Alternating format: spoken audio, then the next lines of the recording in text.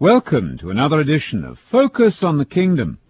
This is Anthony Buzzard inviting you again to search the Scriptures with us as we continue to investigate Jesus' favorite topic, the Gospel about the Kingdom of God. There are three important verses of Scripture I'd like to bring to your attention before we continue our study of Jesus' principal theme, the good news or gospel concerning the Kingdom of God. Let me call your attention to the fact that we're living in a society which often takes an anti-intellectual view when it comes to matters of faith. We sometimes hear it said that we should not think too hard about our beliefs. Just relax and let the Spirit work on our emotions and feelings. Now, this approach to the Bible can court disaster. I recently heard a prominent person in the city of Atlanta criticize churches because they seemed often to ask us to check our thinking process at the door before we entered the church. There's a lot of force in that criticism. Since Satan is the great deceiver of the world, we must be intellectually and mentally alert at all times as we learn the Christian faith.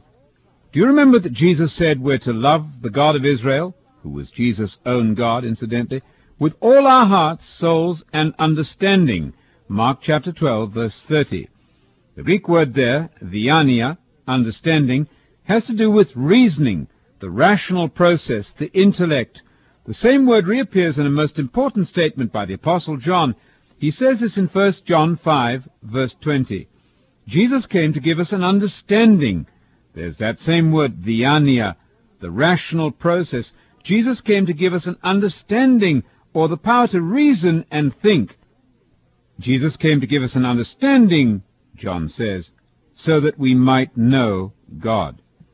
So having a relationship with God, according to that text in 1 John 5, verse 20, depends on a right understanding, and that right understanding was given us by Jesus. He was the one who conveyed the vital information that enables us to have a proper relationship with God. Jesus came to give us an understanding that we might know God.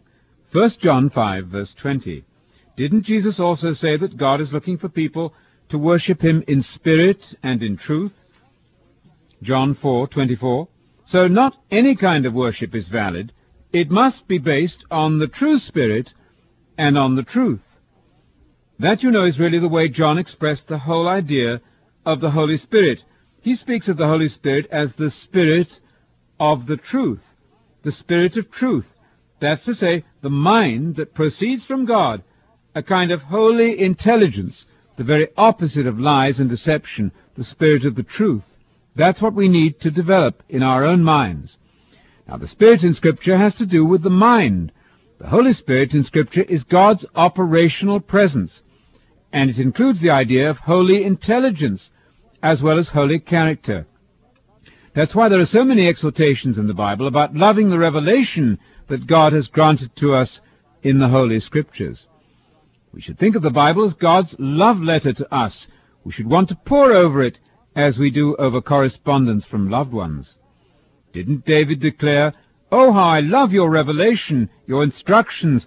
It's my meditation all day long." Psalm 119, verse 97. And in verse 103 of that psalm, he went on to say this, "How sweet are your words to my taste, sweeter than honey in my mouth." Can you say that about your experience of the Bible? Or are you finding it a tedious and boring process to read the Scriptures? If you are, the chances are that you need help in understanding the basis of the message.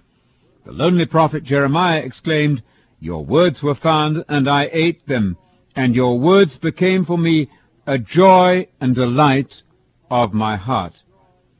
It would be almost impossible to exaggerate the Bible's insistence on wisdom and understanding, on the need for us to seek and obtain divine intelligence. Listen to this remarkable statement from the Psalms. "Man in his pomp, yet without understanding, is like the beasts that perish."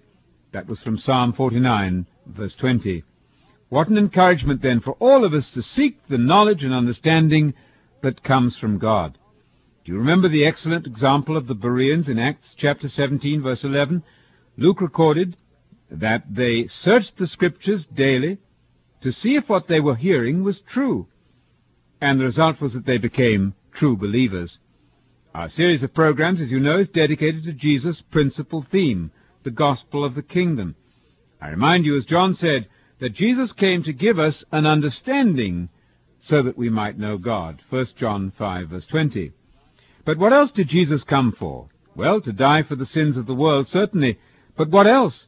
Let Jesus answer that important question for himself. In Luke 4, verse 43, Jesus made this extraordinarily interesting declaration. He said this, "I must preach the gospel of the kingdom of God to the other cities also. That's the reason for which I was commissioned or sent." I sometimes wonder if there isn't a conspiracy to hide from the public some of the most obvious, basic, and illuminating teachings of the Bible, and they have often to do with the great sayings of Jesus about the gospel of the kingdom. If you've been persuaded that Jesus' teachings, what Jesus taught, are somehow not important for Christians, that they were really only for the Jews, I invite you to have another look. It could be that you've been seriously misled. People sometimes seem to forget that Jesus preached the gospel long before Paul did. Jesus, in fact, said that his message about the kingdom was the basis for leading people to immortality in the kingdom. In Luke 8, verse 12, Jesus made one of the most enlightening statements of his whole career and mission. He said that when anyone hears the message about the kingdom, Matthew 13:19 compared to Luke 8:12, when anyone hears the message about the kingdom, the devil is there to snatch away that message about the kingdom, which is sown in his heart, so that he may not believe it, the message of the kingdom, and be saved. Incredibly interesting words, aren't they? We suggest that they belong at the forefront of our thinking. They tell us where the devil is busy, mainly trying to suppress the gospel message about the kingdom as Jesus preached it and brought it to the people, and still brings it to the public. But how often today do you hear the phrase, gospel about the kingdom? Its absence from our Christian vocabulary puzzles me. In fact, it alarms me. When we do not use the same language as Jesus, the chances are we're not thinking like Jesus at all, and that means we're not following him. Nothing could be more important than sticking to the language of the Bible. As one prominent commentator said, the language of the church had better be the language of the New Testament. To proclaim the gospel with new terminology is hazardous. Much of the message might be lost forever. We say amen to that with all our hearts. And another spokesman for the church said this, most of the distortions and dissensions that have vexed the church have arisen when sections of the church have insisted on using words which are not found in the Bible. I wonder if you fully realize that the Bible documents come to us from a thoroughly Jewish environment. These books were written in first century Palestine by Jews who were thoroughly trained in the Hebrew Bible, what we perhaps mistakenly call the Old Testament. There's one exception. Luke was probably a Gentile. In order to understand the New Testament properly, we have to first immerse ourselves sympathetically in the Jewish culture in which Jesus was trained. Otherwise, we're liable simply to read our own traditional ideas back into the Bible. The Bible, you know, can be something like an optical illusion. An optical illusion works like this. We expect a set of figures or pictures to have a certain form, and so we read those ideas of our own into the image, and we see what is in fact not there. Now, there's an analogy here with our Bible reading. It's entirely possible to read the Bible with certain fixed ideas in your mind that you've learned from experience and perhaps even from church-going, but if they're not in the Bible, be careful. You may simply be reading them into the Scriptures. But if you approach the Scriptures with these presuppositions, you're going to find those presuppositions in the text. You'll find what you want to find. But you'll be reading them into the text and not out of the text. So the knack with Bible study is to immerse yourself first in the Jewish Hebrew culture in which those early books were written, to clear your mind of traditional ideas and then try to react sympathetically and in harmony with the culture for which Jesus spoke his message. Let me give you an example which applies in my own case. You've probably detected that my accent is foreign. I'm from England, of course.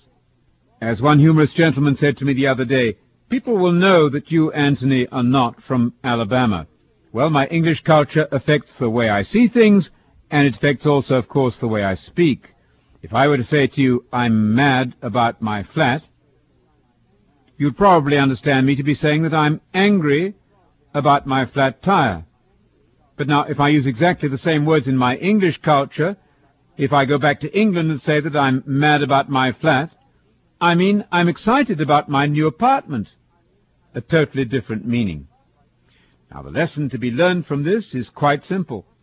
That when we read words in a given text, we must first of all ensure that we're reading them in the right context. We must, in the case of the Bible, immerse ourselves sympathetically in the Jewish culture in which the Bible was written. And the way to do that is to become thoroughly acquainted with the Hebrew Bible, the Old Testament. We must first of all gain an understanding of what the prophets of Israel were saying. We must have an understanding of what was said in Genesis to Abraham and Isaac and Jacob, of what was said in 2 Samuel to David about the future of his throne.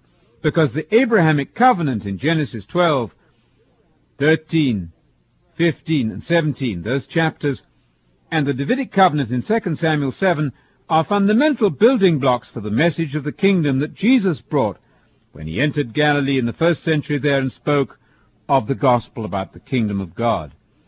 The kingdom of God idea, you see, is the root idea in everything that Jesus spoke about. It's his master word, the master word of his theology. The kingdom of God is the word in which the Christian faith is concentrated.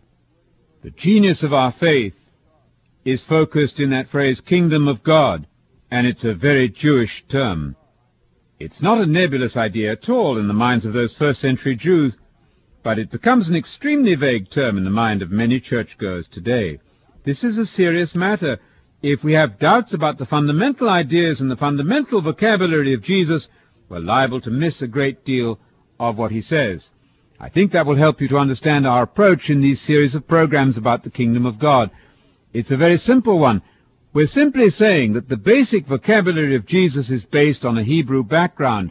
We must understand the Hebrew Bible, the Old Testament, before we attempt to understand the New. As a professor of mine in theological college said, if you misunderstand the Old Testament, you will misunderstand the New. That's a fine principle to keep in mind as you attempt to understand the teachings of Jesus and the meaning of the gospel of the kingdom, which he makes the basis of salvation. I remind you again of Matthew 13, verse 19. When anyone hears the message about the kingdom of God, then the devil comes and snatches away the message which has been sown in his heart, so that he may not believe and be saved. Matthew 13:19 and Luke 8, verse 12. That makes an intelligent reception of Jesus' gospel message of the kingdom a basis for initiating the process of salvation, which begins when we commit ourselves to Jesus and to his gospel message of the kingdom, and ends with the immortalization of the believer when Christ returns to establish his kingdom on the earth. We invite you to email us or visit our website. Telephone us at the telephone number to be given at the end of this program for a free book on the kingdom. We'd be happy to send it to you for your personal study. Join us again for our continued discussion of Jesus' favorite topic, the gospel about the kingdom of God.